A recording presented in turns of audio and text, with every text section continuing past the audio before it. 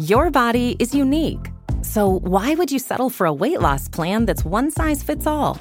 Noom is the weight management program that takes into account your biology to build a custom plan just for you.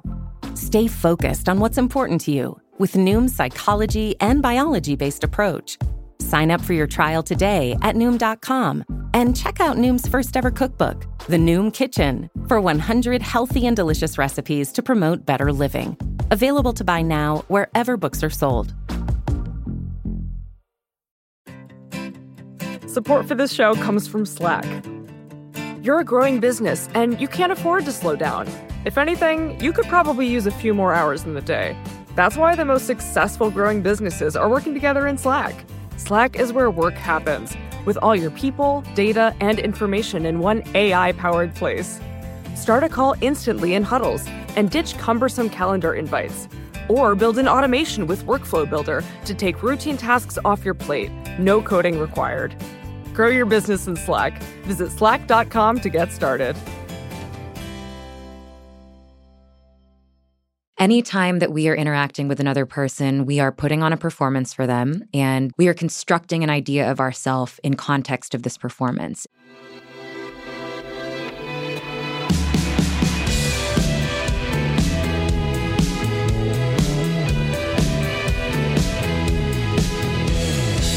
Hello, welcome to Ezra Klein on the Vox Media Podcast Network. My guest today is Jia Tolentino, author of Trick Mirror, Reflections on Self-Delusion, which is an amazing book of essays about the internet and how it is coalesced into, as she puts it, an unbearable supernova of perpetually escalating conflict. It's a brilliant book. It just debuted, I think, in second place on the nonfiction bestseller list. Also an author at The New Yorker and just a brilliant chronicler of all things internet. This is an amazing conversation about how the internet uses and leverages identity to change itself, to change us, and to change politics. And I don't think anybody has thought more clearly about this, or few people have at least, than Tolentino. As always, my email, EzraKleinShow@Vox.com. Again, EzraKleinShow@Vox.com. Here's Jia Tolentino. Jia Tolentino, welcome to the podcast. Thank you for having me on. So the book is great. Is it all surreal? That people are actually buying it? For me, that's extremely surreal. I mean, even my editor at The New Yorker, who I love, he was like, yeah, I think the book's good. I think you're a good writer, but he was like, it's not a commercial book. He was like, I think I am kind of surprised. I'm just surprised. There's not like a takeaway, from any of the essays, the book as a whole. It's not a very neat book. It's pretty dense. I mean, I'm giving it a terrible sales pitch right now, but I'm surprised that people are down, and I feel really incredibly grateful. You know what I mean? How do you think people are finding it? Like, what do you think its transmission mechanism is? Well, one of them, I think I'm finally seeing the fruition of, as I put in the book, me flogging my own selfhood on the internet for a decade, basically, or not a decade. I got on Twitter in 2012 when I got back from the Peace Corps. But I think that's part of it, inevitably, right? I mean, the first essay in the book is about how much the internet, which is structured around social media platforms, is becoming this, central organ of contemporary life. And it's one that I kind of made my career on in lieu of having a lot of traditional connections or a background or experience, really. And I think that that's part of it. I'm, as the children say, extremely online. It's part of it, but I don't know. I really don't know. I feel the cover's pretty. Like, I don't know why people are buying it, but I'm so glad they are. Oh, the cover's great. I'm trying to figure. We're in an argument about covers for my book right now. And it's hard to pick a cover. Do you have a strong instinct about what you want? No, that's part of the problem. Oh no! And politics books all look the same. That's the thing I'm afraid of. Is just everything blending into itself. But we're not here to do therapy on my book. No, but I want to know. I mean, this is something that I think really interesting. My editor at Random House let me pick the cover and was very you can tweak it. You can tweak shades of the. I was extremely appreciative of that, because I think it's true that books tend to look the same. I think mine is kind of in the line of some retro, 60s-ish, covers that have been coming out recently. And I think the covers are stressful. I feel like they should always let the author pick exactly what they want, but they don't. And you want like 50 options, but that takes time and it's hard and it's not how the whole thing works. So yeah, just trying to figure that out and trying to make everybody happy is tricky. Well, I hope that you end up with an amazing cover that you love. Thank you. I really appreciate that. Let's actually start in like the internet of selfhood. I was thinking actually it's a good organizing framework of this conversation. You have this first chapter that I think I highlighted almost every word of it. It was embarrassing.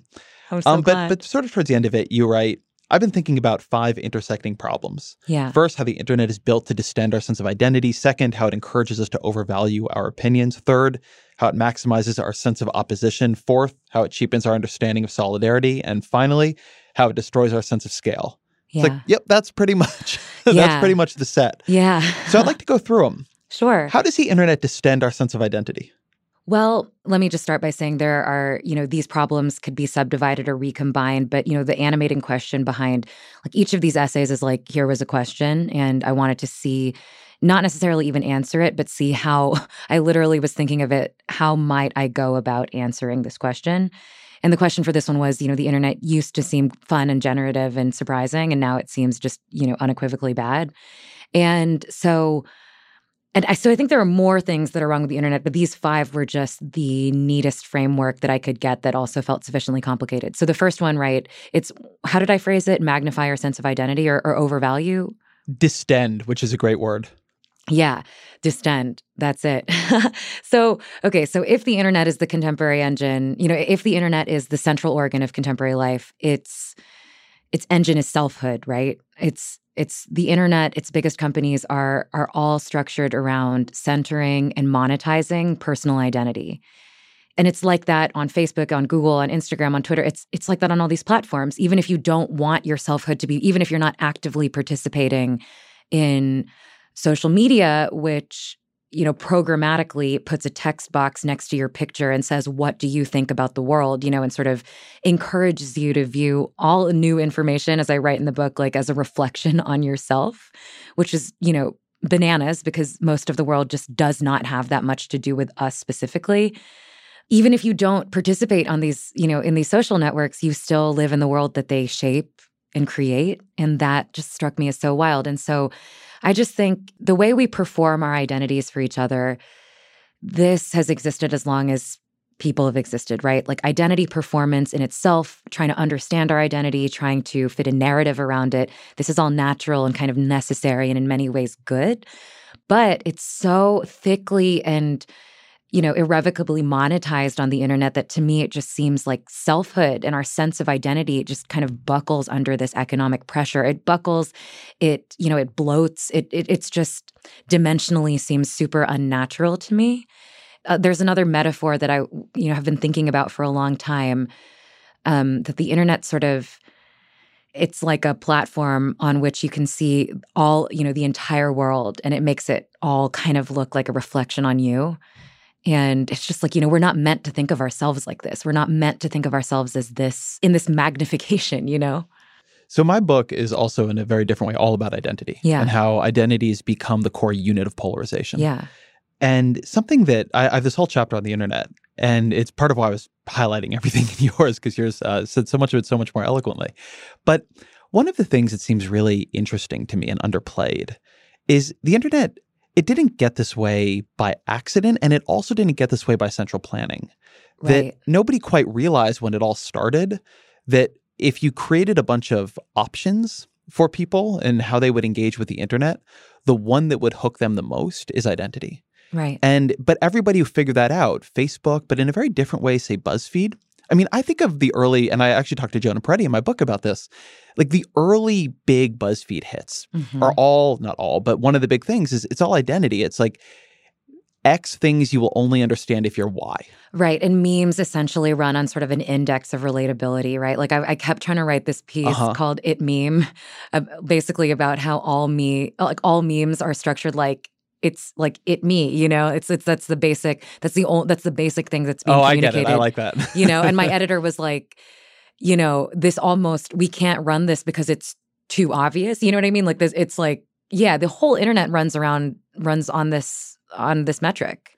But it didn't, early internet, right? The internet you're talking about, that wasn't obvious. Right. And to me, one of the things the internet has done is people talk about this as a good thing about online commerce all the time. You're able to try so many things and experiment in agile software development and lean startup culture. Mm-hmm. And what we found in this massive kind of capitalism charged way of figuring out what would keep people coming back to something was that identity and the process of identity formation and identity explanation is such a powerful internal driver on us that it will overwhelm anything else that you put on the internet. Like if you give people a way to say, this is who I am and this is who my group is and this is how we draw the boundaries around it, like you build billion dollar companies. And then all the other things people were trying during these periods of just like working with interests or, like maybe people would like to hear from folks who don't agree with them or, there are a million other things tried.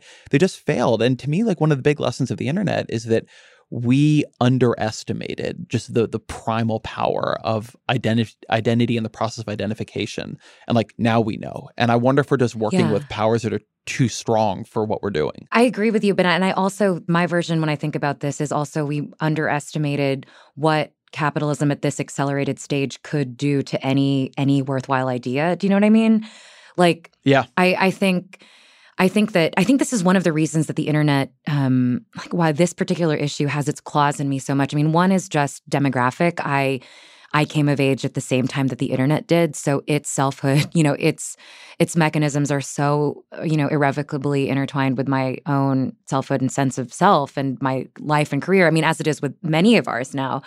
But I think sort of what we do to figure ourselves out and what communities we seek out and how we triangulate who we are in context of these systems. This is a really beautiful human thing, it's actually important for us to figure out who we are. And then you see this process. It's sort of like social media platforms turned the idea of connection, they promise connection and they induce just mass alienation. And I think one of the reasons that upsets me so much is that, the desire to connect is really important. And it's gotten so perverted and turned on us by the internet. And there's something about what the market at this stage of acceleration can do to things that are really necessary to, the project of being alive.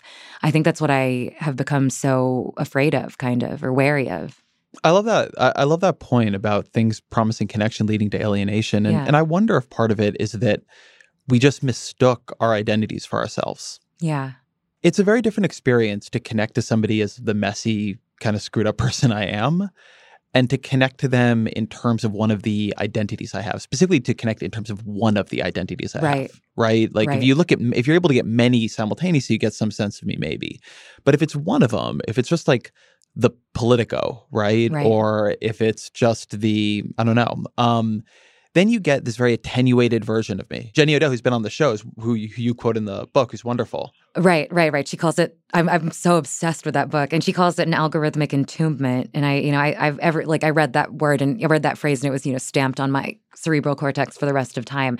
And I think this is exactly what you're saying about, I write in the book that the internet sort of, a functional identity on the internet is a person that can be all things to all people at any time, which is not, that will make our selfhood sort of implode on itself like a black hole or something. We're not supposed to do that. We are supposed to have selves in context, and the internet removes, as people have written for a long time, it removes context, and it's sort of this, unrelenting panopticon in which identity really gets flattened into something unsustainable and overly consistent, right?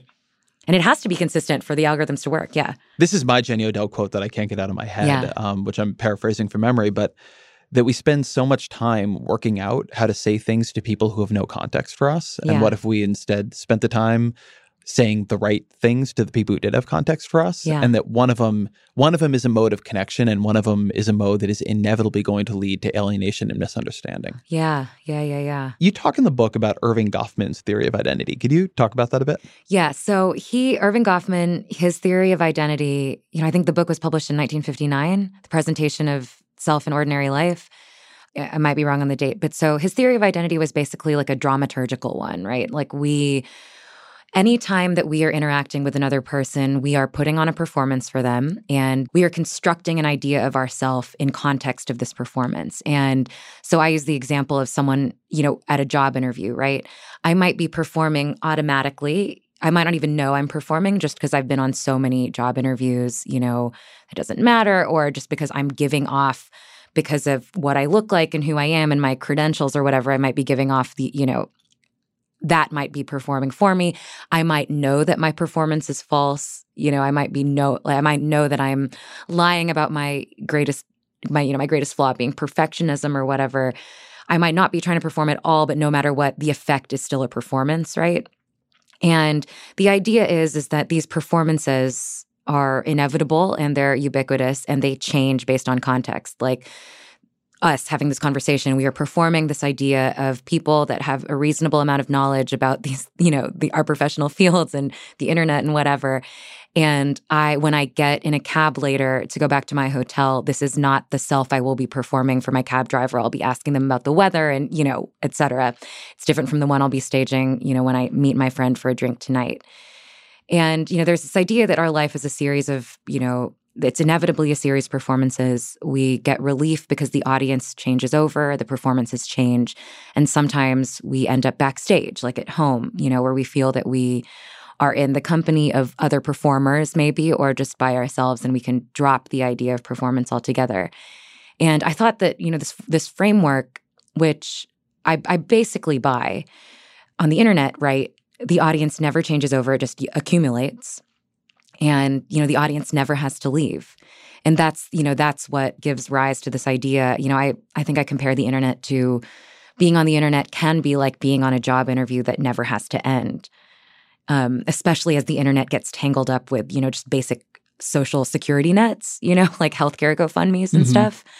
The internet takes this framework of performance, which is like a stage, and it turns it into like a panopticon or a hall of mirrors. And you just are in this never-ending performance. And I think there's a real way in which there's an idea of a never-ending performance, and there's an idea, that's why I like the backstage concept so much. Yeah. If you don't keep going backstage, yeah, if there is no backstage right. because you're on Instagram all the time when you're at home, or right. then you begin to lose a sense of the performance, right? If you never stop performing, then at some point you become like the method actor who loses himself in the role. Yeah. And that right. seems to happen to a lot of people. I mean, that is particularly with people who are extremely online, there's at this point almost like predictable kind of eventual piece you will read about people who were internet figures from a couple of years ago, right. about how it took over their life and the performance never dropped.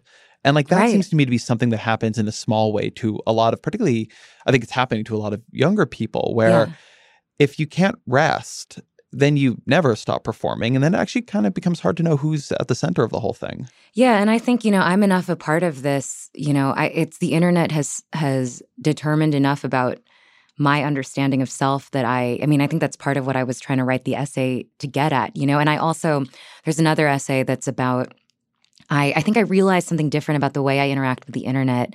And for me, mostly, like the way I interact with the internet, I'm just like, have a good time, don't be annoying. It's just like the same as real life, right? I try to act on the internet the way I try to act in real life, which is try to have fun, try to be decent, and if you're having a bad time, go away, like use it through a lens of pleasure rather than obligation or, anything else. And mostly I just have adopted this strategy of just kind of trying to be thoughtless and, be natural. And then I realized, I was a senior in high school in 2004, and I went on this reality TV show because I was just like trying to get out of the house like anyone does when they're a teenager. And I ended up convincing my parents to let me film this reality TV show in Puerto Rico. And I finally watched the tape, 13 years later. And I realized like that was before social media, right? That was before selfhood had really become systematic to the internet. And it was before self-surveillance was, like a standard undercurrent of our time. And I had taken to these, I took to being on camera all day really naturally. I acted the same on camera as I was acting at the time. And it's very similar to how I am now. And I was just like, whoa, like had I already been ruined by performative tendencies, or, was I always just a way that Was I always just of a temperament and personality that would be okay with these things? But it really made me understand that I had been participating in these mechanisms at the very least for a lot longer and a lot more sort of holistically and deeply than I had really understood. I loved that essay on your time in reality TV, and something I was thinking about reading it after the first chapter was you talk in that essay about the reality TV edits. Somebody gets the villain edit or the hero edit. There were two people on your reality show who decided they were going to be like a romance storyline, even though one of them was gay. Yeah. And it's something I was thinking about reading that is that when we hear about that on reality TV, it sounds manipulative. It sounds like, oh, that's so awful that people get edited into this thing they maybe even didn't mean to be or aren't. Yeah. But then, as an analogy, we're constantly giving ourselves a particular edit, right? Yeah. The political activist edit. Yeah. The sexy edit. The actually my life is super happy edit and I'm always going and traveling in interesting places. Sometimes we even give ourselves online the villain edit. I mean, there are people who have clearly decided to be an online troll. Yeah. And that there's something very interesting about doing that edit to yourself for public consumption in that way. Like, at least if it's reality TV producers, you can say they did this to me. Yeah. But I think about sometimes when I write a piece that like I gave it an edit and I somehow failed in the edit and people didn't get the version of me I wanted them to get. Sure, yeah. How there's no one to blame, how like just kind of annihilating that can feel like. Yeah. That it's really hard to be the editor of yourself in that way. And also, at the same time, right, it's like this is just one version of self-editing that, like we were saying earlier, I think it's really when I'm sitting across the table from one of my friends and, she's going on about, some bullshit I don't feel like talking about or whatever, I want to give myself the edit of being a thoughtful friend, Like in life, I think this idea that we kind of project a self that we want to step into as a way of stepping into it, it's like I'll give myself the edit of being thoughtful friend, and then 10 minutes later, I will have become that thoughtful friend, right?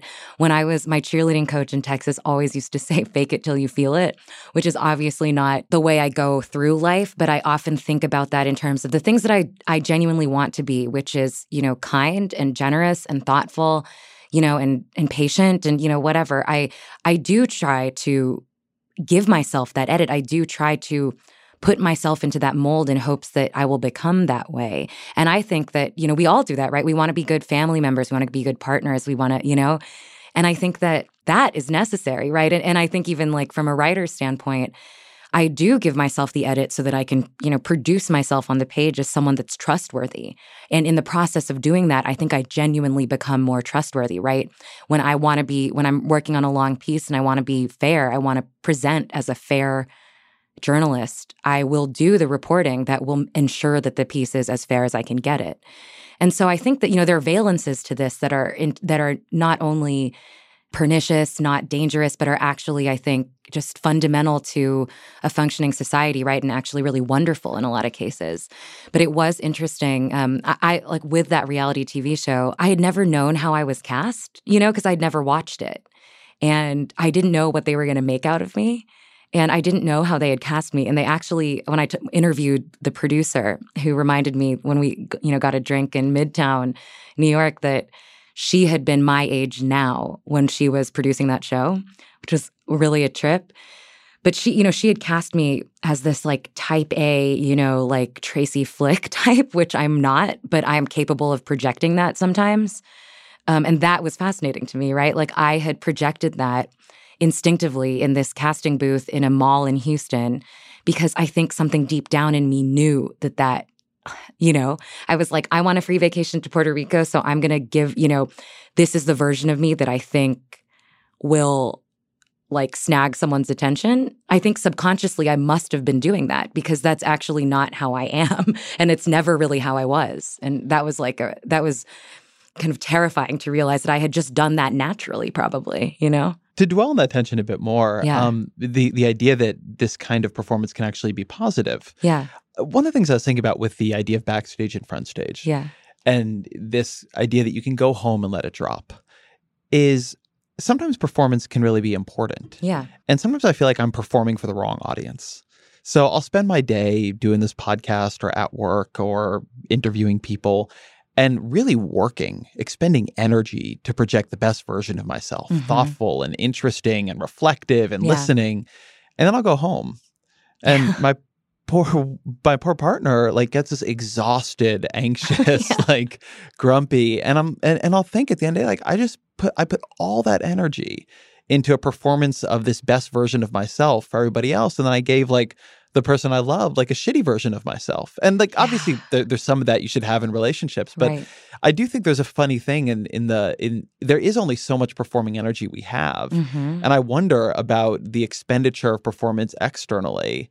Versus sometimes, I'll notice at the end of the week, like I don't have the worst I feel is like when I don't have the energy to listen to a family member or friend's problems.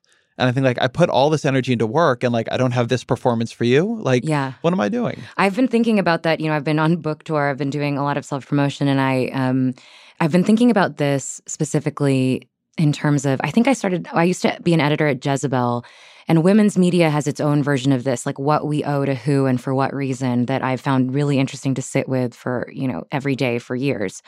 And one of the things that I think has helped me navigate the internet is that I kind of have a chip missing where like I care deeply and like so intensely about what the people I love think about me, But it's pretty hard for me to care what strangers think about me on the internet. It seems kind of self-evident to me that a stranger's opinion of me is basically none of my business. And that's helped me sort of be able to not go nuts on the internet, I think.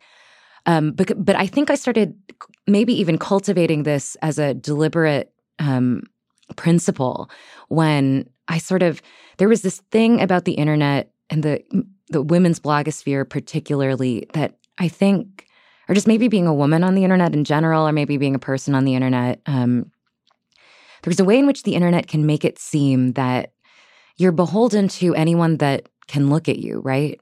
And in reality, it's like we're beholden to the people we love and the people who love us. And one thing that's great about the internet is that it can expand that circle beyond what we could ever have imagined.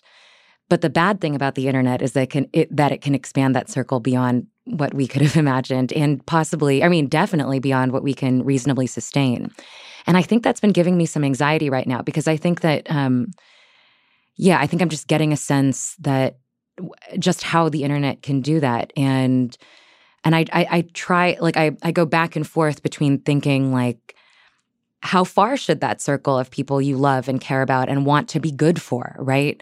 How far should we expand that just as citizens and people with, a voice or a platform, right? Like, it's possibly a great thing to be able to expand the number of people you try to be good for, but it's also, it seems dangerous. And in general, like exactly what you're thinking, I think about that, exactly what you were saying, I think about that constantly. Like, I try to remember that the person I am thinking about and creating this self for, and I think Jenny's book was so good about this, it's like, it's really bounded, it's bounded in my relationships and my community. And I think that that's one of the greatest distortions the internet has. It physically removes you from that, who we're really in this world for. Let me try an idea on you that I'm not even sure I fully believe myself, but it's something I've been playing with.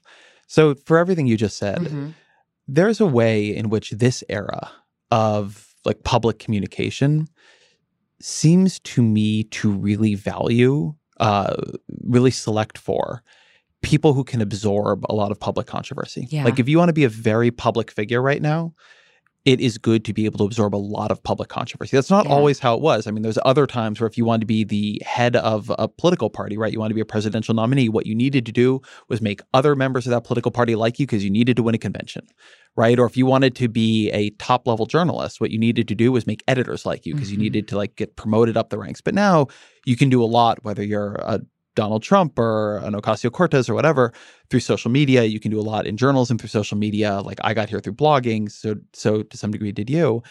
But if you ladder that up enough, this idea that we now have this public sphere that is selecting for people who either, for one reason or another, are willing to just absorb a lot of public controversy. Yeah. It's a different kind of person. Maybe it's not the kind of person we always want to select for, even if some of those people I like. Yeah, well, this has to do with, I think it magnifies our sense of opposition. I also think I have a type of personality that the internet tends to favor.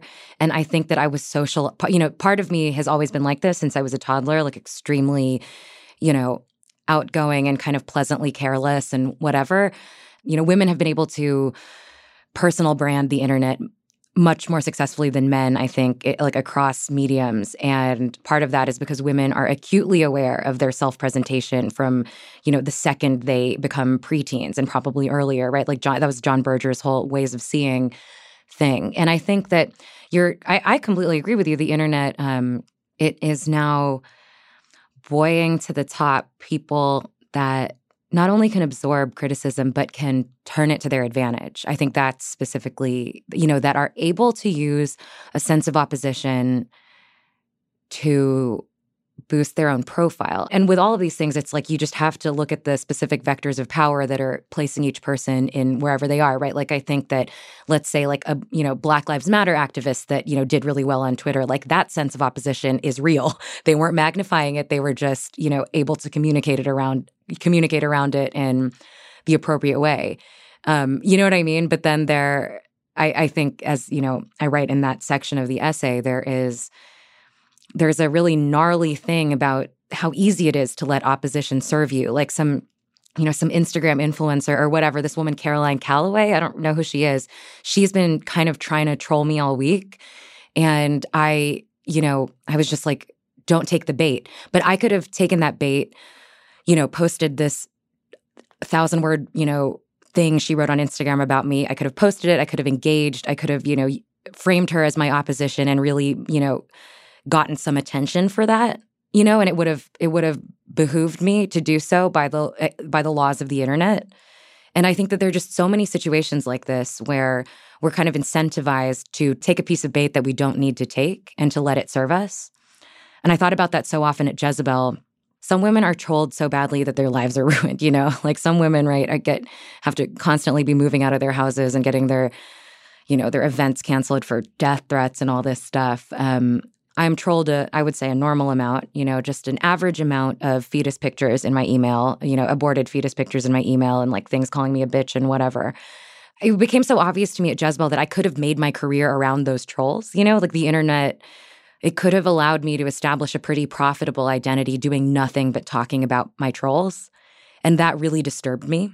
And I think, when we think about just the media's failures, I mean, when I think about my own failures leading up to the election, how even just the way we engaged with Trump benefited him.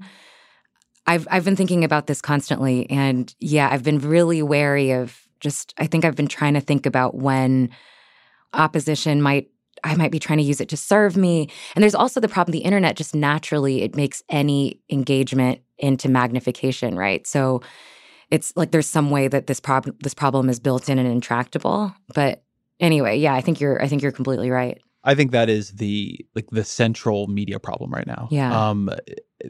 You have this great line on it in the book: trolls and bad writers and the president know better than anyone. When you call someone terrible, you just end up promoting their work. Yeah. Well, how do you think we get around this? I am fucking lost.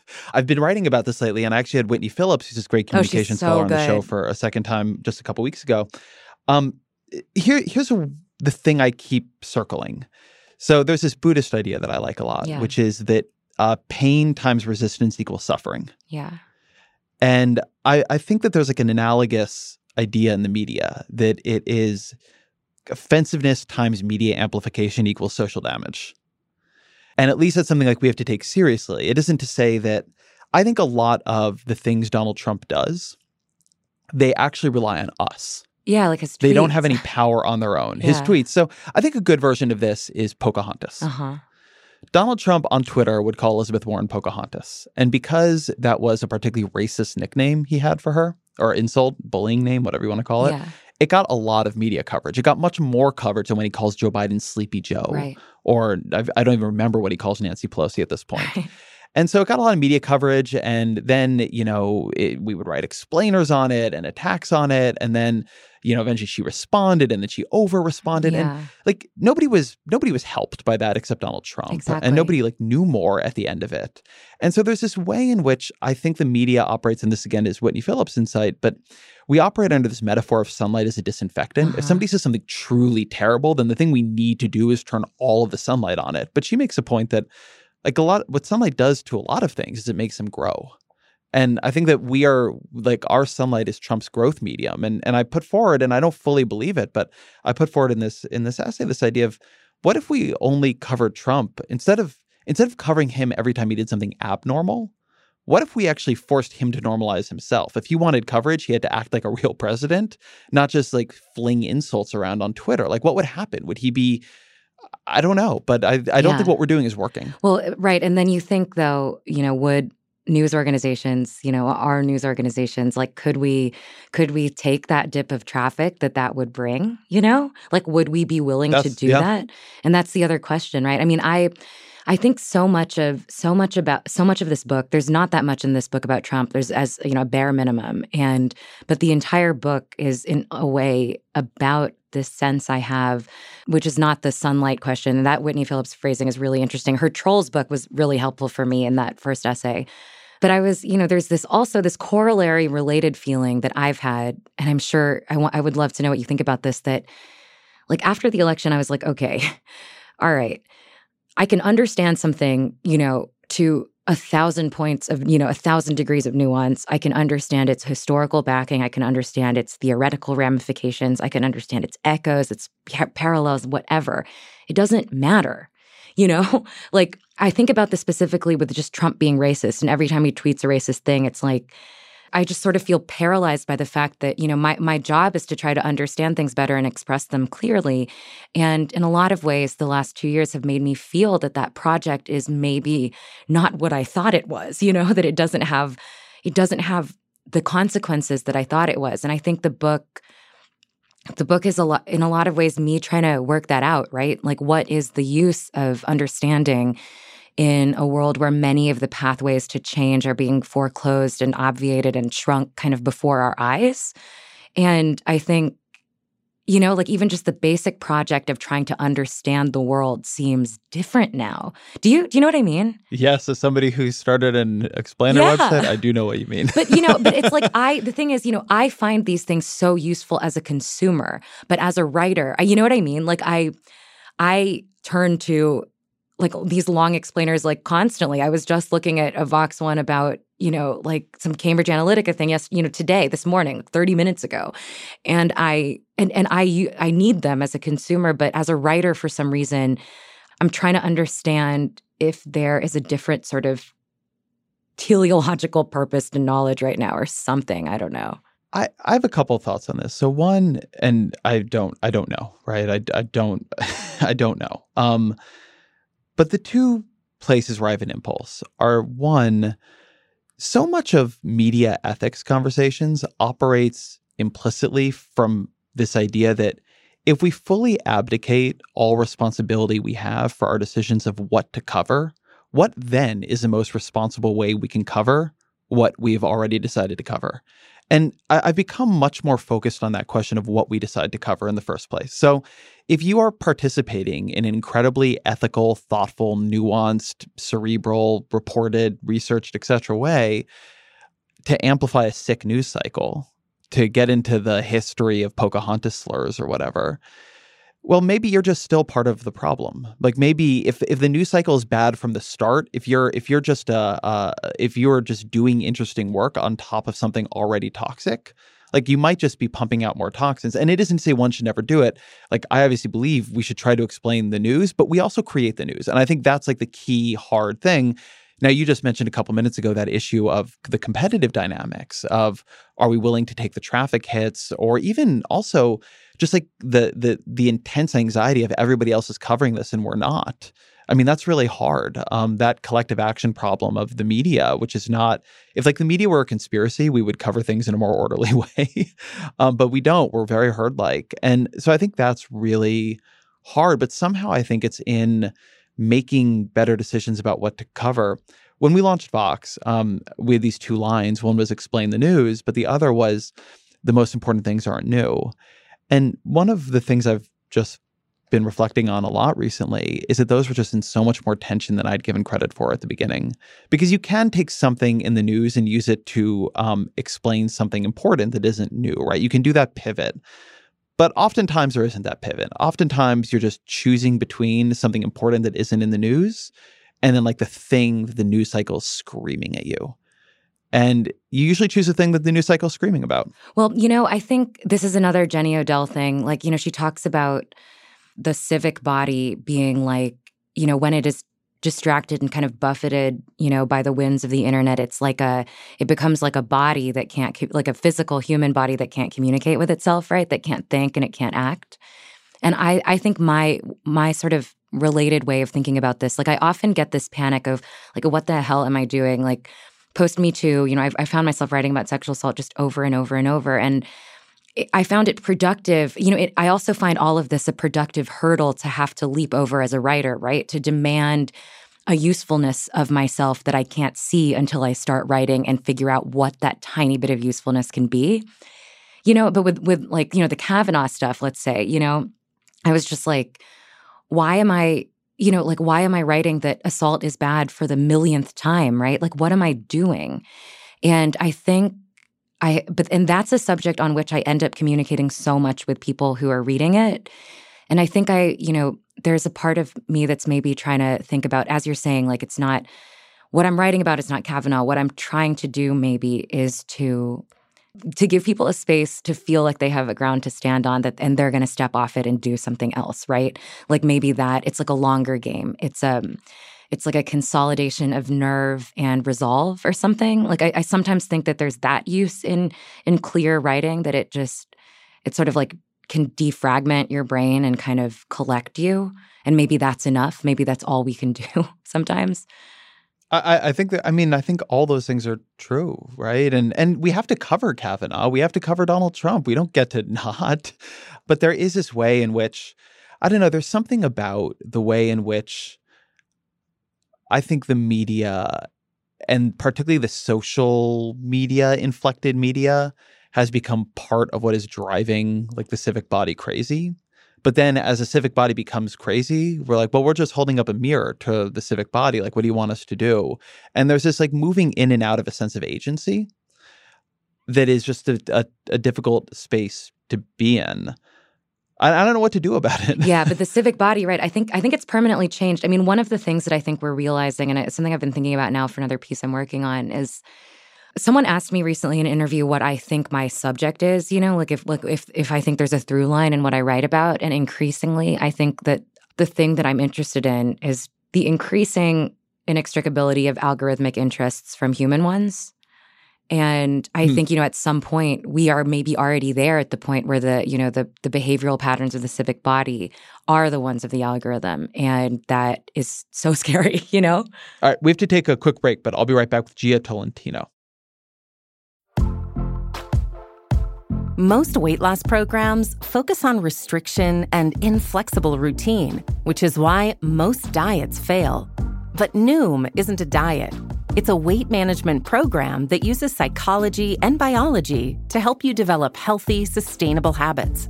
Noom believes that weight loss starts with the brain, and their daily lessons are tailored to help users understand the science behind food cravings and eating choices. Whether you want to lose weight, increase physical activity, meet a health goal, or simply change the way you think about food, Noom can help you build healthy habits while still enjoying your favorite foods. Stay focused on what's important to you with Noom's psychology and biology-based approach. Sign up for your trial today at Noom.com and check out Noom's first ever cookbook, The Noom Kitchen, for 100 healthy and delicious recipes to promote better living. Available to buy now wherever books are sold. Support for The Gray Area comes from Burrow. Getting the right furniture for your place can be really annoying. At this point in my life, I've probably gone through maybe 3 sets of outdoor deck furniture, and it's a pain in the ass for a different reason every single time. It doesn't look like it did in the pictures, the assembly isn't what they said it was, or it's just not as advertised for whatever reason. Thankfully, Burrow is the furniture company that wants to make it all a little easier. Last year, Burrow introduced their outdoor line, and this spring they're adding to it with their Dunes line, offering new seating, dining, and lounger options designed for luxury, comfort, and durability. Burrow furniture is easy to put together and take apart, so you can move or store it as needed. And it ships straight to your door for free. Gray Area listeners can get 15% off their first order at burrow.com/Vox. That's Burrow, BURROW.com/Vox for 15% off. burrow.com/Vox. So back in the Obama era, I did this interview with the then president, and I was asking about polarization, and he made this point, because this is an argument sort of I had with his administration, where he was more optimistic about, the ability to get red and blue to work together and so on. And he would say that, look, like, yes, people are polarized in politics, but look at them on the Little League field. Look at them when they're helping their neighbors. Look at how they are in their communities. Like, we're not just this. I mean, and he would say, like, I go around America all the time and I'm always so encouraged and enthused. And there's something about the collapsing down of our identities to our political identities and the strengthening of those and the connecting of those to sort of racial identities and geographic identities and religious and so on, that it seems to me to be some of the issue here. It's not that we've lost all these other parts. It's not that we've gone crazy as individuals or even crazy as a country. I mean, there's that, James Fallows and Deborah Fallows book from a year or two ago now, Our Towns, or I think something about that, where they go around to all these different towns and they just show how different the local politics are. But it is this way in which the online dimension collapses our identities down. Yeah, absolutely. And when you collapse the identities down, like that's really powerful, because the people with the most collapsed down identities are the ones driving politics and picking nominees and so on. So then, like, the country just has to like work within that choice structure.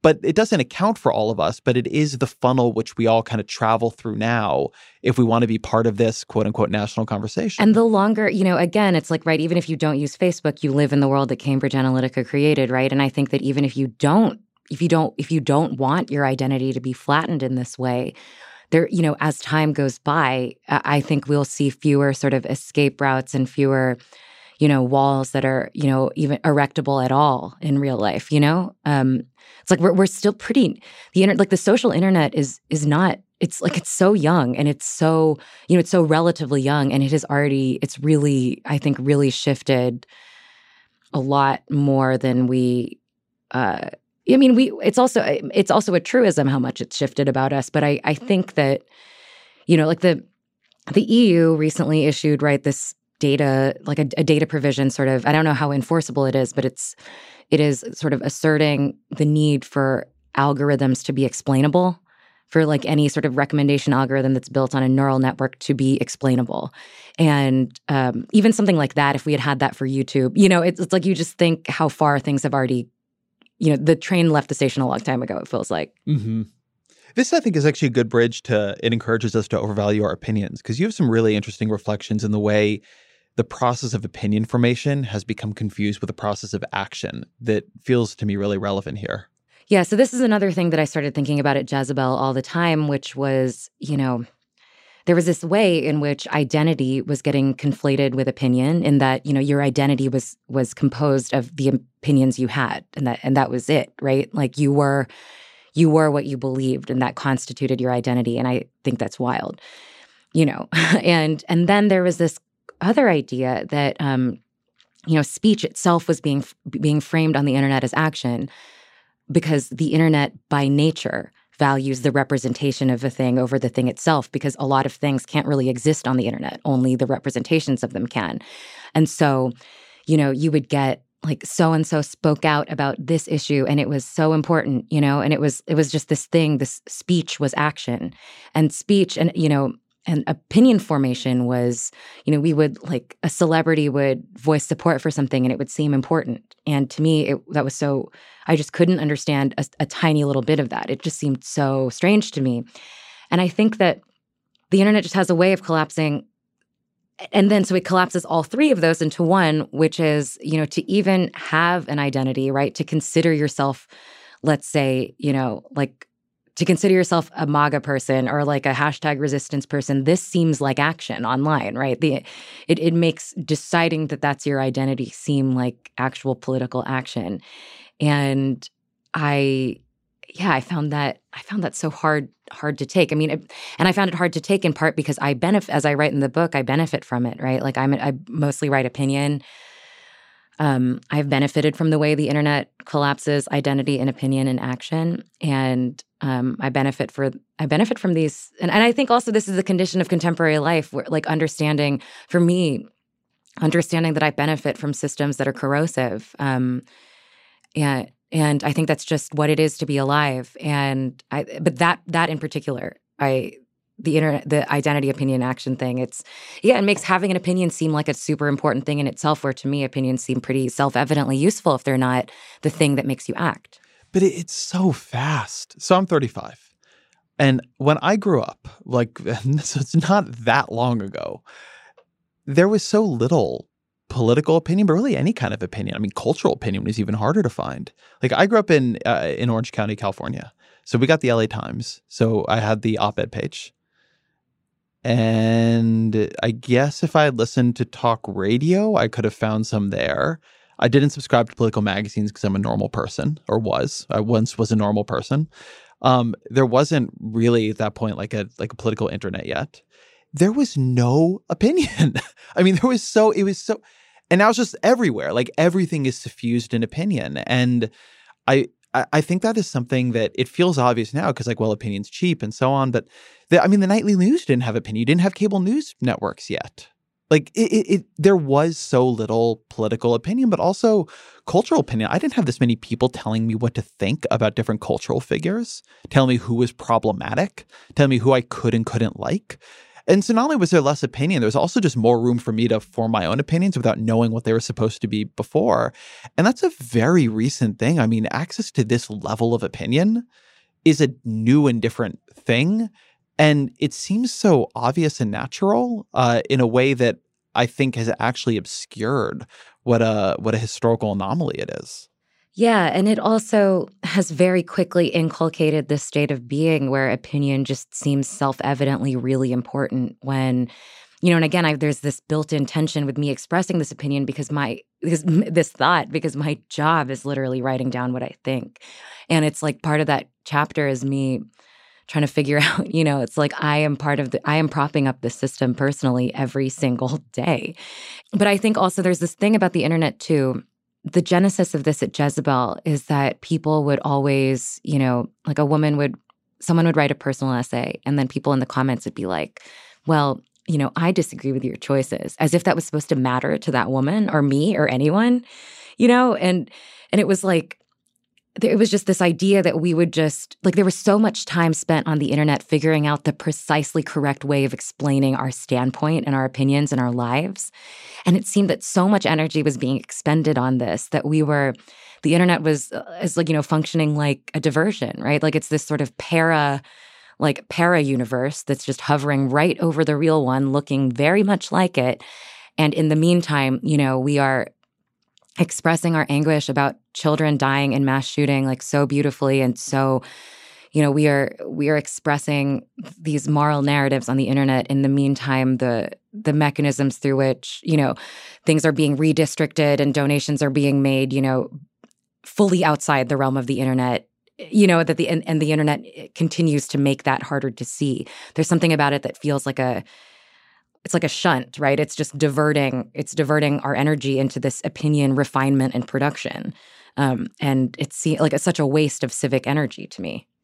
You have this beautiful line that online opinion spaces, Twitter and so forth, that they make communication about morality very easy, but make actual moral living very hard. Do you want to talk a bit about that? Yeah. So I think... Well, the internet, right? So part of my anxiety with the internet is that it is inextricable from the acceleration of capitalism that has made moral living nearly impossible, I feel, right? When I'm taking these ride-sharing services that don't give their drivers benefits, I have to work so much because of the internet, because of how Facebook and Google are sucking up ad revenue from media. So I work all the time, and I have never understood work as something that I wouldn't have to do all the time. And as a result, I order things online instead of taking an hour to go get them in Brooklyn, right? And I feel just this sense of we are all so implicated in these systems that are just miserable and are crushing so many people.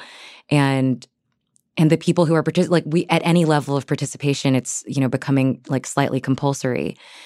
At the same time, all we do on Twitter is talk about righteousness, right? And I was thinking, my example about this in the book is that, iconic tweet about the 3-year-old at Disney World, right? Or some woman, there was that story where a toddler was tragically killed by an alligator while swimming in a lagoon in Disney World. this woman tweeted, I'm going to mess up the exact phrasing, but I think she was like, I'm so tired of white man's entitlement that I'm really not sad that, 3-year-old got eaten because daddy ignored the sign. And it's just like, I think it's just like one of those moments when, my head just fell off my shoulders and I was like, okay, like the world's over. We're done, Like it's like this kind of tweet could only be produced in a world that makes it so easy to talk about morality, and it makes communication around morality seem so much more important than morality itself. Like things had gotten so out of proportion. And yeah. Yeah, I like that idea that communication about morality becomes separated from morality itself. Maybe this is what people are trying to get at with the idea of signaling, which I normally think of as a completely bullshit idea. And you talk about this a bit in the book, but it's very hard sometimes to separate the idea that you want to be a good person from also you want to be seen as a good person. And those are not necessarily even opposed, but I do think there's something to what you're saying. A way in which I've come to think about it too is that same sentence, but substituting in the words politics. Like the internet seems to me to be making political opinion very easy and the practice of politics very hard. The internet seems to create an almost anti-politics where you don't need to persuade anybody. You shouldn't talk to anybody who doesn't agree with you, that other people are illegitimate. There's a huge discourse around it's not my job to convince you. Which is like, fine, fair enough. It's like, it isn't it? Unless it literally is your job to do grassroots organizing, it probably isn't your job to convince anybody. But if you want your politics to work out, which is often what it seems like is happening in the other tweets, and then somebody's got to do it. And I think of the way the internet creates this almost anti-politics, like a politics with the comforting illusion, whether or not people really believe it, but at least on the internet you can believe it, that you just need your people to like you better. And that's not politics. It's a simulacrum of it. And I think it's hurting people, right? I think it's having a very bad corrosive effect on all sides of the aisle. But it's very hard then to get away from it, because the more you operate inside that construct, the more that trying to do the work of inflating the humanity of people over on the other side, so that you can just even build a circle in which the two of you can talk, so that you could try to do a politics where you might bring them along a bit. Like, you're now violating so many codes that it becomes a dangerous thing to do, and a lot of people like figure they're better off not bothering. Well, I think it's even like, to me, I what you're talking about, I see it as, the conditions of our real life are worked out in real life. They're worked out in physical rooms. And the conditions in which we understand our life are worked out on the internet now. And I think, like, I write in another essay, I think there's also been this practice of, we just try to adjudicate things through criticism and discourse, right? And you can't do that, right? We can't, like, as much as I would like to, I think this has been a thing that has been a focus of mine in writing about feminism. This idea that we can adjudicate sexism through talk, through identifying it in cultural criticism. And it's like, no, we adjudicate that through universal federally subsidized childcare. You know what I mean? Like, it's like, we're not gonna adjudicate inequality by talking about whether that joke about Sarah Sanders' eye makeup is sexist or not. Like, the actual mechanisms through which this will be fixed are physical ones, and they're structural ones. And the way we understand it, basically, at some point, it just pales in comparison to what actually matters, to what will actually change our lives. And I think, that's how I think about what you were just saying. Of the pieces of your essays in the book, that actually seemed to me to be your most dangerous essay in a way. Yeah, well, it's the only one where I'm like, I'm right. That's really interesting. So, you have this essay for people who haven't read it, which is about feminist commentary on celebrities, which is something that that Jezebel did a lot of, but that is very endemic on the internet. And you write, I've wondered if we're entering a period in which the line between valuing a woman in the face of her mistreatment and valuing her because of that mistreatment is blurring. If the legitimate need to defend women from unfair criticism has morphed into an illegitimate need to defend women from criticism categorically. Do you want to talk a bit about that? Yeah. So, and actually, I was a little nervous about that one because, one thing that I do, like, some of my favorite critics, like Ellen Willis, were feminist critics of feminism often. And I feel like it's this freedom that's incumbent upon me to use, is that freedom, right? Anyway, so But actually, people have not. So I was a little nervous about it too. But I also think that in general, as a writer, I'm literally never saying anything new. I'm only talking about things that are kind of flowing in the back of people's minds. Like I think a lot of a lot of feminists have been really impatient and sick of this tendency in feminism for a long time, because I actually haven't gotten really any significant like pushback on this, because I think it's something we've all been wanting to say out loud. So basically what it was is like, at Jezebel, we would write about some woman, let's say like a female CEO who was doing something shady. And then we would always get this response that's like, like, why are you tearing down, why are you tearing down a woman, for going after what she wants? Why would... There was this idea that, we could not, it was like feminist anathema to criticize a woman, which seemed like the exact misuse of the freedom that we were asserting and, in a lot of ways had. Feminism has become, over the last 10 years, it's been inching into the mainstream of discourse in a way that I have benefited from. I wouldn't have a job if not for it. And part of that has been we have gotten pretty good at identifying sexist criticism, right? Like we know that saying a woman is crazy or abrasive or shrill, like we understand that that's a dog whistle now, Along the way, though, feminism in this iteration has had this way of taking old patriarchal requirements and just changing the lights on them. In another essay I write about this idea that women are supposed to be incredibly beautiful and appealing and productive. We used to have to, mid-century magazines told us to do that for our husbands, but now there's a strain of feminism that tells us to do all of that for ourselves. And the patriarchy would institute this idea of an ideal woman, like a woman on a pedestal. And when you put a woman on a pedestal, it's just always, the next thing that happens is that she falls down. And feminism has not been able to let go of that. It continues to put women on pedestals. But now, because we understand, because we have learned how to defend all of these women from the sexist criticism that they have taken, we now put difficult women on a pedestal. We now idolize women in proportion to the amount of sexist criticism they get often. Like you saw it with Kim Kardashian, who became this, was framed as this sort of weird empowerment icon for no reason, just because she was rich and had gotten rich despite having had a sex tape, It was just this world in which difficulty became this criteria for an ideal woman, and feminism couldn't let go of this old idea that we should constantly be looking at women and analyzing them to see how good they are. Feminism just changed the metric a little bit. And for me, this really started to bother me with the Trump administration, right? Where it just started this practice of ferreting out and adjudicating inequality through cultural criticism. It became you really saw the limits of its use with the women in the Trump administration, right? Where it was like that Sarah Sanders joke where the media spent a week talking about whether it was sexist to joke about her eyeshadow. And, with Melania Trump's "I don't really care, do you" jacket that she wore when she visited the kids, at the border, caged at the border in Texas. And the question was is it sexist to criticize what a woman wears? And it was this question, which was once necessary, has now kind of ballooned to this blanket defense that just because the criticism that a woman gets is extremely likely to have to do with sexism, that all criticism of women is necessarily sexist, or that figuring out if what we say about a woman is sexist or not, as if that's always going to be the most important thing, as if that could possibly be more important than kids at the border or, the Trump administration at large, right? And it was something that I was nervous about, but actually I think a lot of people had been thinking this for a long time. I really liked that essay for a lot of reasons, but particularly in terms of the frame, which you don't apply to it directly, but in terms of how online media cheapens our understanding of solidarity. Because one of the things there that is an underlying dynamic is that seems to me to be another example of mistaking people's identities for the people themselves.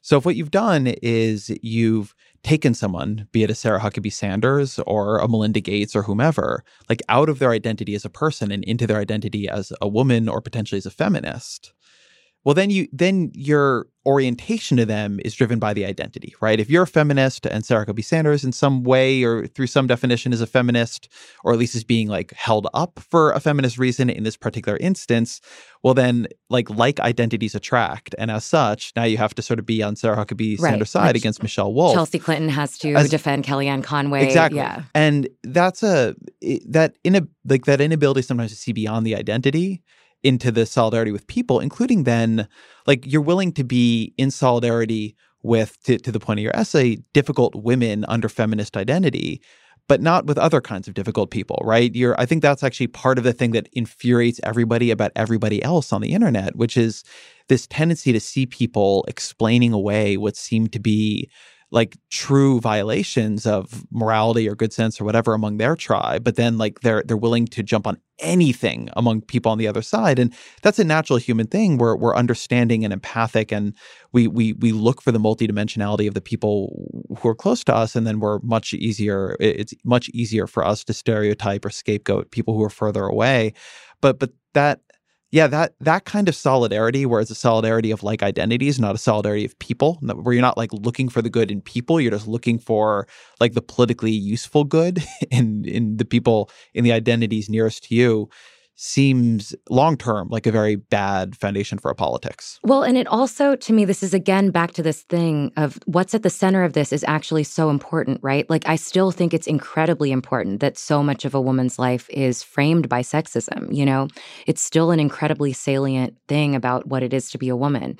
And I think the thing that I was trying to do in that essay is, I think that's why, I mean, identity, because there are so many systems that do reduce people to their identities, right? Like, our abortion restrictions do reduce women to their basic identity as women. You know, like there are so many things in this world in which you are, you know, against your will, reduced to the simplest form of your identity, that it seems so important to me to understand the moments in which you're not, right? It seems like, especially, and you see this with feminism in particular, we've had this thing where women over the last 10 years, we have more cultural power than ever. And we have, you know, and at the same time, reproductive rights have been stripped away. Like, it's not even, it's not predictable. It's always shifting. Like, you know, we even saw that from, like, let's say Weinstein to Kavanaugh, like the terms on which these things were talked about were always shifting. And I think for me, it's like, it's really important to be really precise about how identity matters and how we're using it, because it's constantly changing. And so this idea that like we would need to protect like Sarah Sanders against sexism, and like that was the most important like progressive thing we could imagine, you know, it's like defending her against maybe it was a sexist joke about her eyeshadow. Like, how much does that matter in context, right? Like, I feel so strongly that like what's at the core of this, the question of whether or not you are being reduced, it makes it so much more important to not actively be the one doing the reducing, you know? There are two forces in life that will always find the weak point of your system.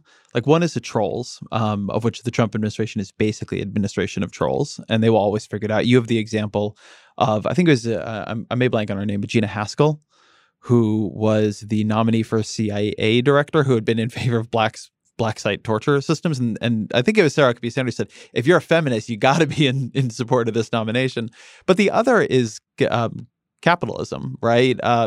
Like, the other side of this, to get it out of the Trump context, is sort of the advertising capital of woke capital, right? So, you know, you'll have like the Gillette like toxic masculinity ad, or, you know, Nike and Colin Kaepernick and so on. And there's this interesting chess match happening where there's this effort to just advertise directly into a political identity and abstract out from the product, and just purely pull in like, well, now this product is associated with X identity, and so now we're going to have a war over it, and that will change who the product is acceptable to. And every time I see it, it's not that I don't appreciate it. I like that Colin Kaepernick is a Nike spokesperson. Like, I think he got screwed by the NFL. I think what he did was admirable. So like, they hit me kind of right on the nose, given what my identities are like. But also the whole thing has like, you know you're being played. Like, you can look at it and you know you're being played. Yeah, and I think like always, with that, I think that there's always like a long tail, and like it always is going to come around to bite. Like I think, I mean, the Dove Real Beauty campaign for women is like the example for this, right? This woke branding that, like it's like Dove soap. It was just like showing naked women, and it was feminist because they weren't. I don't know. Like I don't even remember why people liked it so much. I hate that shit so much, and it's like. So you've had all of these companies in the women's space that are marketing themselves as, like this empowerment consumption, that like to buy Dove, you are vaguely participating in this important political goal that all women can be seen as beautiful, right? And it really worked for a while. Like people would watch those commercials and cry, and it was like this important thing. And I never understood it. And I think, and then later on I was writing about it, and like even under the wings of these, this ostensibly, impeccable, like body acceptance, whatever, it's still, what I realized later on bothered me so much about the Dove campaign. It was putting forth this purportedly extremely feminist idea that it's like really important in a political way to believe that all women are beautiful. And that's an extremely marketable idea. And people, companies are making billions of dollars off that idea, this idea of that it's a feminist goal that to think all women are beautiful. And to me, it's like that's so self-evidently like, instead of I have always dreamed of a body neutrality movement, like what I want is for beauty to matter less. I don't think it's sort of like this quasi post-Lenin feminist goal that it's the most progressive thing we can imagine for all women to be, prominent and successful and beautiful and rich. And again, this is like a super marketable idea that tons of companies are making their money off of. And it puts forward this vision of power and, progressive ideology that doesn't match up for me. Yeah, I think the Dove campaign is a really good example here. There seems to me to be a way where on the identity-based internet, what has happened is that there's an understanding that you can get a cheap solidarity that is activated through identity, in which you then become in solidarity with Dove or Gillette despite caring nothing at all about those products because they have developed an advertising campaign that is representing something about your identity, and now they're getting flack for it, or Nike and Colin Kaepernick. And so there's a kind of solidarity that people are weaponizing there. But I think that part of it that unnerves me the most is that we'll play along with it, and yet what we won't look for is solidarity with the people who don't have those resources, but also are not finding a kind of identity resonance. So there's a huge amount of effort put on the internet at all times to writing other people out of the conversation. Like they are problematic, they are canceled, they're gone, right? Like they are gone. And it's one thing to me if we've just lowered the bar for solidarity, we're willing to have a politics of coalition and compromise. But there's another in which we're just willing to have a solidarity of identity, but not a solidarity of humanity, and such that corporations who can figure out identity can like worm in under it. But people who are just, like older people who don't kind of recognize the way social mores have changed, or people who say the wrong things. I know these are the complaints everybody has on the internet, but I think the reason a lot of people have these complaints is they really feel it. They really feel how quickly people will revoke their solidarity with them if they get something wrong. It creates a sense of fear and anger, even among people who are otherwise quite social justice-y. And that to me is like solidarity is a really beautiful concept, but it requires a willingness to be in solidarity in a difficult space. And I think we've sort of reversed it such that we only want to be in solidarity in the easy spaces. Yeah, I mean, I personally don't believe that cancel culture is real, like despite being like dead center in the demographic that's supposedly doing it. I've had the internet mad at me plenty of times, and it's fine, Like I actually think like this is another way in which I actually think that a lot of the people that complain about cancel culture are invested in believing that it's more powerful than it is, because it then gives them a more solid identity as someone that's somehow been marginalized by the future. Like I think that like most of the experiences in my life is that we are still giving people plenty of slack, personally, I think. But I do think that the internet, wildly distorts solidarity, and it does make it very easy to withdraw it in a second, for sure. My view on this has sort of changed over time. So I want to say I agree that I don't think for almost anybody the consequences are real in the sense of being like objective and external and concrete. But what seems to me to have happened is we've developed into a world where the actual accountability people have for their words and actions, and here I'm talking about online and, in certain spaces, is quite low, but the social sanction is very high. And there's a huge, like somebody I think of, and I don't think of him very sympathetically in this way, but I always think it's interesting, is like the unending rage Brett Stevens at the New York Times op-ed page has for people who criticize him on the internet. And I don't say this because I want to use this because I think it is like a difficult example. I think he's a really good example of somebody who's largely done nothing but profit from the fact that he's constantly pissing everybody off with op-eds that I think in most cases are not very good. Like, it's not like he like figured out a real provocative, important thing to say. He's often just been sloppy. And yet, when you see him write, like the personal rage and hurt he is carrying, despite being an important, extremely well-paid, like influential and so on player and all this, is interesting. And it's like, I see that in a lot of people. There's a real dissonance between the way people feel the social shaming, even though if you're just sort of willing to like walk through it, you're like, people are fine on the other end. Like you, I'm constantly being canceled on the internet. And people are constantly screaming at me and like getting like, and have been for years. And like, I kind of think of it as a cost of doing business. But again, to part of our earlier conversation, I think that is a personality thing. And if you don't have it, it can drive you crazy. But so the Brett Stevens thing, I mean, like, so many of the Times op-ed columnists, it's like that's the opposition thing we were talking about earlier, right? Like it behooves him to feel like castigated Yes. and marginalized. And I mean, I think that it's not coincidental that, like people with less power have had to sit and take the winds of castigation and disfavor that people with power are just starting to have to experience. And it is withering some of them and making them so scared. And this is in many ways the waters in which all of us have been swimming in for a long time. Like, I think that it's not coincidental that the people you see the most worried about, cancel culture are the people that, have had a lock, have had complete control of everything about their life for as long as they, can imagine. Like, I think that is totally right. But I also, like, the one thing about that argument, which I hear sometimes that always just weirds me out is, but is that working? Is it the idea that marginalized communities have faced this social opprobrium forever, and now it's being visited upon the powerful, and look, oh, I'm sorry they don't like it, but it's time for this to change. But in fact, it actually seems to me to work out the way you were saying a minute ago. It creates outrage merchants.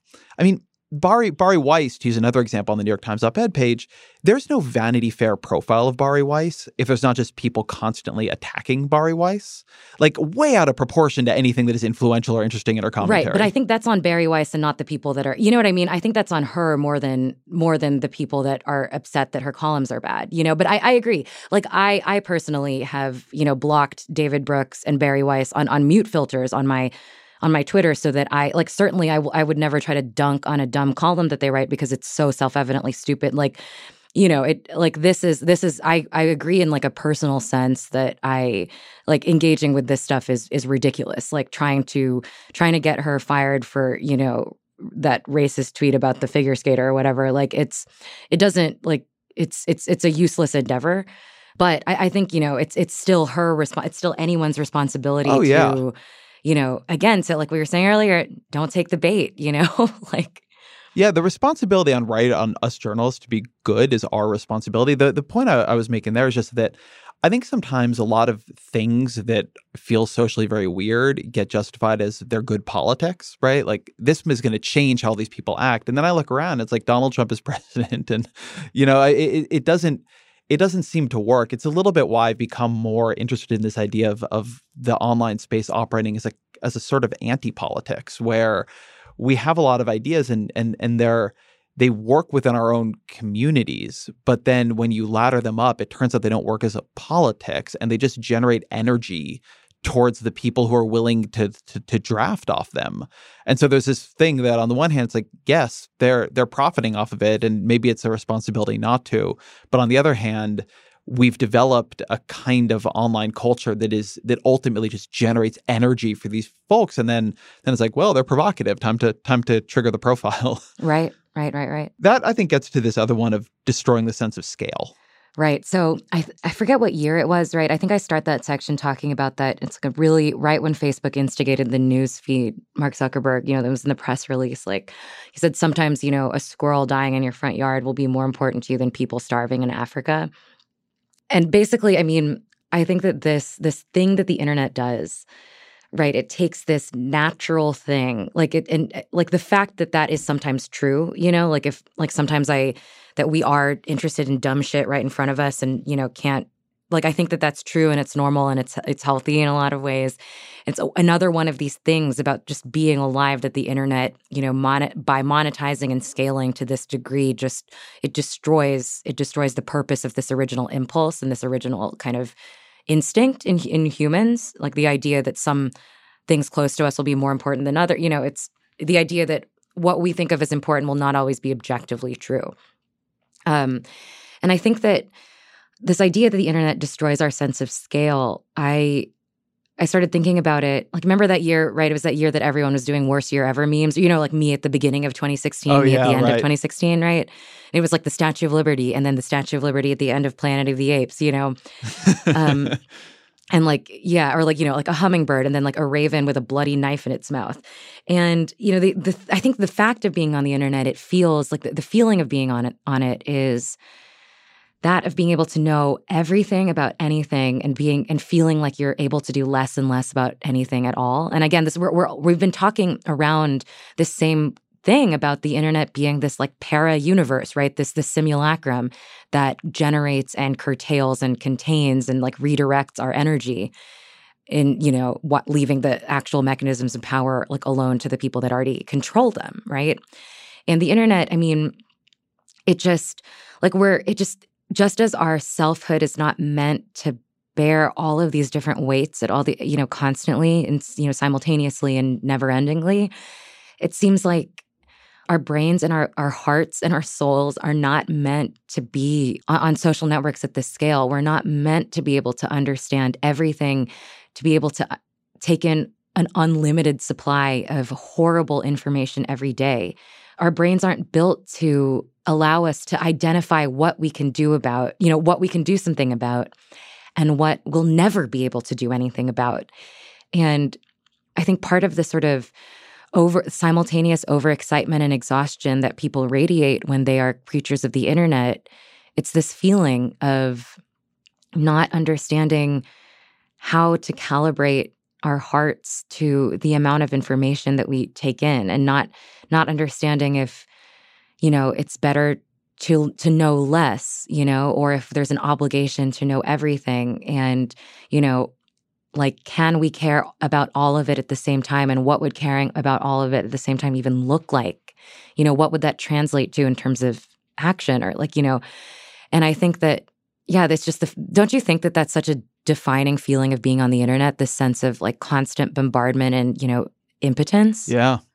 And the sense that you're somehow doing something virtuous by exposing yourself to it all the time. Right. And then the countervailing sense that you want to know, right? And I don't know what the way out of it is. And yeah, it's really confounding. We need to take a quick break here, but we'll be back in a moment. Support for this podcast comes from Constant Contact. If you're a business owner, you already know that it's really, really hard to cut through the noise of everyday life. If you want to connect with your customers, you need to break through the noise. You need Constant Contact. Constant Contact is a marketing platform that makes it easy to reach new audiences, grow your customer list, and connect over email, text, social media, and more.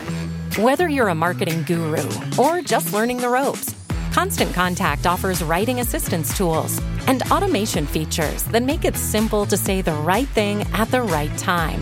So get going and start growing your business today with a free trial at ConstantContact.com. Just go to ConstantContact.com right now. Constant Contact, helping the small stand tall. ConstantContact.com. Support for this show comes from Sylvan Learning. As a parent, you want your child to have every opportunity, but giving them the tools they need to tackle every challenge, that takes a team. Now more than ever, educational support tailored exactly to what your child needs can make all the difference. That's why parents have trusted Sylvan Learning for 45 years as the ultimate teammate in their child's educational journey, instilling in them a love for learning and a passion for reaching the next level. And Sylvan's Insight Assessment can identify gaps in learning and areas that could be of concern for your child. It's a 360-degree view into your child's learning that you can't find anywhere else, and helps ensure that your child didn't miss something in school that might put them at a disadvantage in the future. And right now, it's the best price of the year at $29. Go to sylvan29.com to learn more and get your child's assessment for only $29. That's SYLVAN29.com. Do you remember the New York Times article? Must have been 2 years ago now. About the guy? About that guy. Yeah. About the guy. We both know what we're talking about. I never read it because I was scared to read it. I was afraid that it would make me cry. So he was a former Nike executive of some sort. I don't think super high up, but whatever. Anyway, after Donald Trump, he decides. I'm saying this for people who haven't read it. Well, I haven't read it, so. Oh, right, yes. I was scared. So he decides to erect a bubble around him. He doesn't want to know anything. So he moves to the woods. I don't remember. It's in Ohio or somewhere like that, somewhere in the Midwest. And he moves to the woods, and he just becomes obsessive about not knowing anything in the news. So when he goes to the coffee shop in the morning, he puts on a white noise machine. When his family is not allowed to talk to him about the news. I mean, he goes to literally psychotic levels of effort at this to build this bubble where he is just completely cut off from all information about what is happening in national events. And when you read it, you're like, I mean, this guy seems kind of mentally ill, but when you read it, it's infuriating. And people were furious. I mean, it was this huge online hate of this guy. Then at the end, there's this other part of the piece, and it mentions that the thing he's doing with all of his time while he's living his hermitage, quietest life, is he has purchased a wetland, an area nearby that used to be used for mining. And he is spending all of his money and all of his time restoring it as a public trust. It's all of his energy is going in to this thing that he's going to leave to the future, which is a public trust of this wetland that had been taken over by industry, but he is restoring to its beauty. And there it is. That's going to be his gift. And I kept thinking after reading that piece and reading everybody shitting on this guy, are we doing better? Are we all of us reading about Donald Trump, rather than him working on this local public wildlife reserve or whatever it's going to be?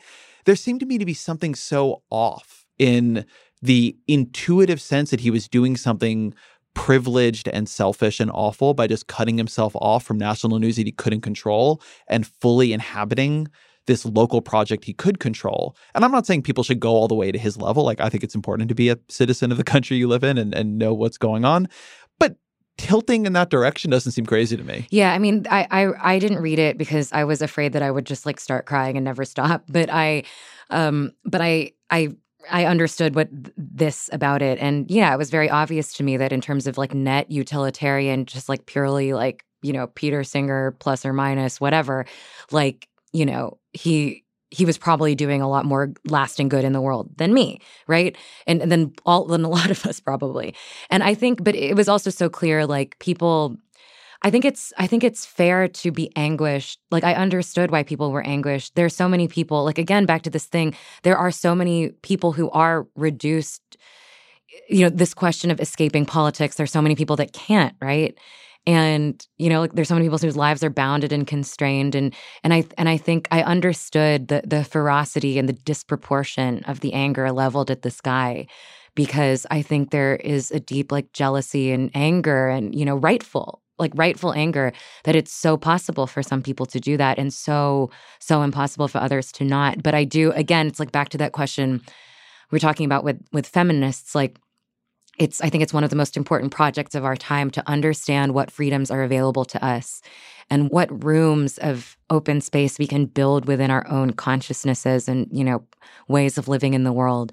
And I do think that it is a completely essential project for us to identify where we could get free to do something and get free to do something in whatever, way, whatever that means. And when I stopped working at Jezebel, I had been an editor. And so I was constantly on the news. Like I was constantly on Twitter, just looking for things, things that people could blog about, things that I could blog about, things that I could assign.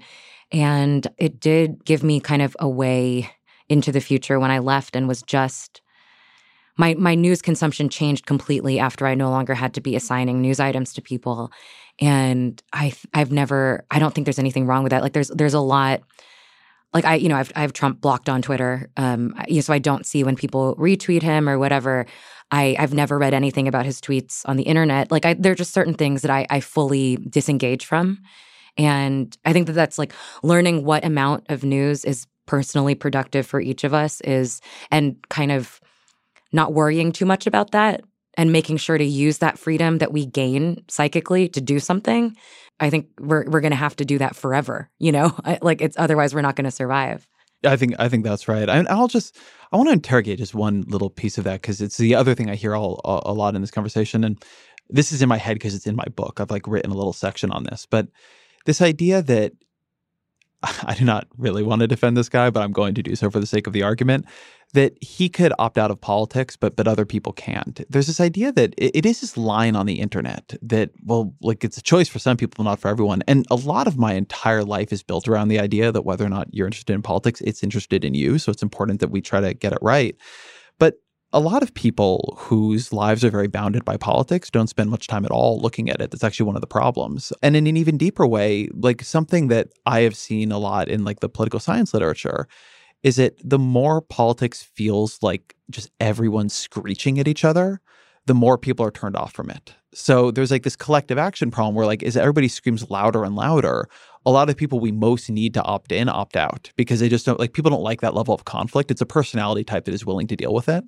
And so I don't disagree on some level. I want sort of everybody to pay attention and know, but there is this sometimes self-justifying thing people say where I have to because other people have to, but that's actually not how it works for other people. And then the thing we're all creating is in many ways wiping more people out of politics because they don't want to be part of this thing that is just everybody screaming at each other about how they're writing the other side is terrible, even when it seems given their material circumstance or the way their lives are wrapped up in, say, Trump administration policy, you would expect them to be there. There's people's relationship, normal people's relationship, not political junkies, to come to politics is way less straightforward than I think a lot of our rhetoric about them suggests. Yeah. I mean, and I know this, in a deeply personal sense, too. There are, people in my family whose lives would be much, are much more on the line than and it's not like they are glued to the news more than me, I guess, I didn't, you won't catch me tweeting shit about that article, I'm not saying that sure, yeah. I'm not saying it's useful. I'm not saying it's useful. I'm just saying I understand the impulse, Yeah, totally. In general, I think a lot of things about Twitter specifically would be fixed if people just tried a little bit harder to I think this with AirPods, a lot of things, people need to just try to be cool. People gotta I often am people, how sometimes people will start tweeting about tweets they don't like, a type of tweet they don't like. But in doing that, they are magnifying the type of tweet they don't like. And it's there are certain types of tweets that I'm just never, I think that we would all be better off if we collectively, just tried not to be annoying and waste other people's time on the internet just as a matter of social skills and etiquette. I think that's one of those things that kind of, I try to be the exact same online as I am off. And offline, I think we basically try to be a decent hang, we try to be we try to make it work. We try to act in ways that we would want other people to, mostly, I think. We try to act towards other people interpersonally in a way that we want them to act towards us. Most of us do actively try that, I think. And on the internet, People are constantly doing things they know are pointless and annoying just because the incentives are so strong.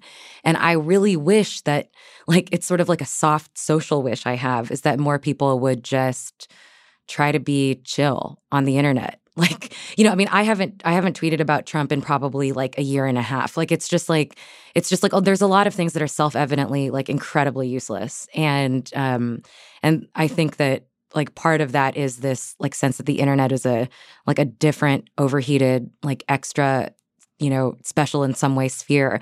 When in reality, I think all of this like systemic, like algorithmic incentives and structures of these companies aside, I think a lot of it, in terms of if we want to talk about the, the personal responsibility valence, I think the greatest thing we could all do for each other is just try to be a better hang on the internet, Like, why? Like, we all try to have fun in real life. Like, we all try to have fun and have a good time and, like, be nice to be around in real life. And a lot of us just, like, openly are insufferable on the internet. And I think that's so whack, I love it. Tolentino 2024. Just try to be cool. It's not that hard. Try to be cool. Just try to be cool. There's one other thing that you wrote that resonated with me that I just wanted to cover before I lose you here, which is one of the things you do in the book really beautifully is perform a discomfort. And I think you feel it, right? But a lot of the book is you're inside systems and you're not comfortable with them. And you wrote something about being a writer that I really resonated to, which is you say you're talking here about this sense that maybe what we're doing is making everything worse. And you say the suspicion is hard for me to articulate, in part because I extinguish it by writing. When I feel confused about something, I write about it until I turn into the person who shows up on paper, a person who is plausibly trustworthy, intuitive, and clear. And I've been thinking a lot recently about how much more my writing displays a sense of certainty than I often feel, certainly, or than comes out, say, in this podcast. And how even when I try to infuse my writing with less certainty, I seem to fail. Like it drives me into an argumentative structure. And then soon enough, if I've done it well, exactly, well, then I feel more convinced. I've become, as you put it, and I'd never seen that written that way before, but it really seemed true to me that the writing has an effect back on the person, and bad maybe. And there's also no way around it, right? I mean, I think it's like, again, I'm like, there are all these sort of structural parallels about everything we've been talking about, right? Like, it's in a lot of ways. Like, we're talking about things that are always going to have two countervailing, directions, right? Like, I am trying to diminish myself. I'm trying to diminish myself and understand it as a thing that only exists in context, and a thing that's not that fucking interesting. And I, at the same time, being alive makes you feel like yourself is at the center of the world, right? Like, we can't escape that. And it's the same with writing, right? Like, it was one of the only goals I had for this book, that I would not try to write myself out of the deep sense of uncertainty that I felt, that I would try to find a mode of clarity that was coherent with that uncertainty. That was like one of my only goals, because it's hard to do. And I, for some reason, find it harder to do in shorter writing, because you can find a kind of a dot to put on something at the end of, like 1,000 words. For me, I can, right? But you're only getting to, like, there's more you could wonder, right? Like, it's not the end of that question. And for some reason, that was easier for me to work out in these very, very long essays where, you can arrive at points. There were moments of clarity, I thought, but it didn't necessarily add up to much about what we're going to or what we should do, or really anything about that. It's even just, it's like that cadence of writing, it's like at the end, the last two sentences or the epilogue, right? Just stuff sort of, it's like we try to make a turn back towards, here's the way out, right? And I think that's, again, like, we need to want that. We have to want that, or else we would have no purpose in writing or being alive, right? But because so much is leading me towards that place naturally, it seemed like the most interesting thing I could try is to see what it would look like to fight that at all. Yeah, and in a lot of ways, like, that's the project of the book at large. I think it's a beautiful project, and just something that I think a lot about the Joan Didion comment that writers, including myself, often love, that the process of writing is the process of finding out what I think. And that that always seems so great. And then over time, I've been like, but wait, what if it's a process of convincing myself of what to think and losing all that, like at least some of that complexity behind it, right? I'm my own easiest mark in this way. And it's one thing about the book, and it's something I see in some in commentary that is emerging from some of the people I think most suffused to the internet. So sort of you or Charlie Rozelle or some of the other people who have been my guides to this for a long time, which is almost in the form of the writing, an effort to push against the collapsing down of the thing itself. That if you've been on the internet for a long time and have felt too often the way you collapse down into a point of certainty that you didn't really feel, but on the internet now you do. I'm seeing a lot of people begin to react in the literal formalism of their work to try to recenter their own sense of uncertainty and humanity and questioning. You see it in people, I think, moving to podcasts and newsletters and these places where there's more room to be uncertain. Yeah, and I think, it's like our jobs as writers in a lot of ways is to be clear and convincing, right? There's no way around that. And I think this is all part of the question of, like, there are incentives and instincts in front of us, and to some degree they're good, and taken to an absolute, they're corrosive. And the question is just figuring out, how do we live between those poles, and how do we keep recalibrating ourselves towards the thing that will make us more human and not less. And I think, and in general, this is like what we're all trying to figure out about the internet right now, right? Like, this is what I find so touching about memes, is because they're the little flares going off of people still trying to be normal, There are like all these ways in which people are still trying to be human in systems that are trying to strip away the human things about us. And there are ways that we are trying to, resist our attraction to, our attraction to like over certainty or something, right? Like we're trying to resist this thing that we need. We like that in a lot of ways we need and will never be able to separate ourselves from. And that is like, it's a really degraded pleasure, and it's not a compensatory one, but I do think that, despite the internet being such an obvious nightmare, it is still really interesting and pleasurable and kind of a sick way to watch us all try to fight it in some way, I think that's a good place to come to a close. So let me ask you the question we always used to end, which is, what are 3 books that have influenced you that you'd recommend to the audience? Oh, that have influenced me. Well, let me just, we've talked about that Jenny Odell book, so I guess I won't say that one. Just books that I've been talking about a lot lately. I've been talking about Ocean Vuong's novel On Earth We're Briefly Gorgeous, which, man, I cry like once a year. I'm like not very emotional or like in that way. And it's such a good book. It's a novel. It's kind of like a memoir. It's unbelievable. I've also been thinking a lot about Random Family, that Adrienne Nicole LeBlanc book. She spent 10 years reporting the story of a family in the Bronx, and it's the greatest book about the criminal justice system I've ever read. It's like the most. I think one of the reasons I wanted to write a book was one of the essays is about I grew up in this, Texas megachurch.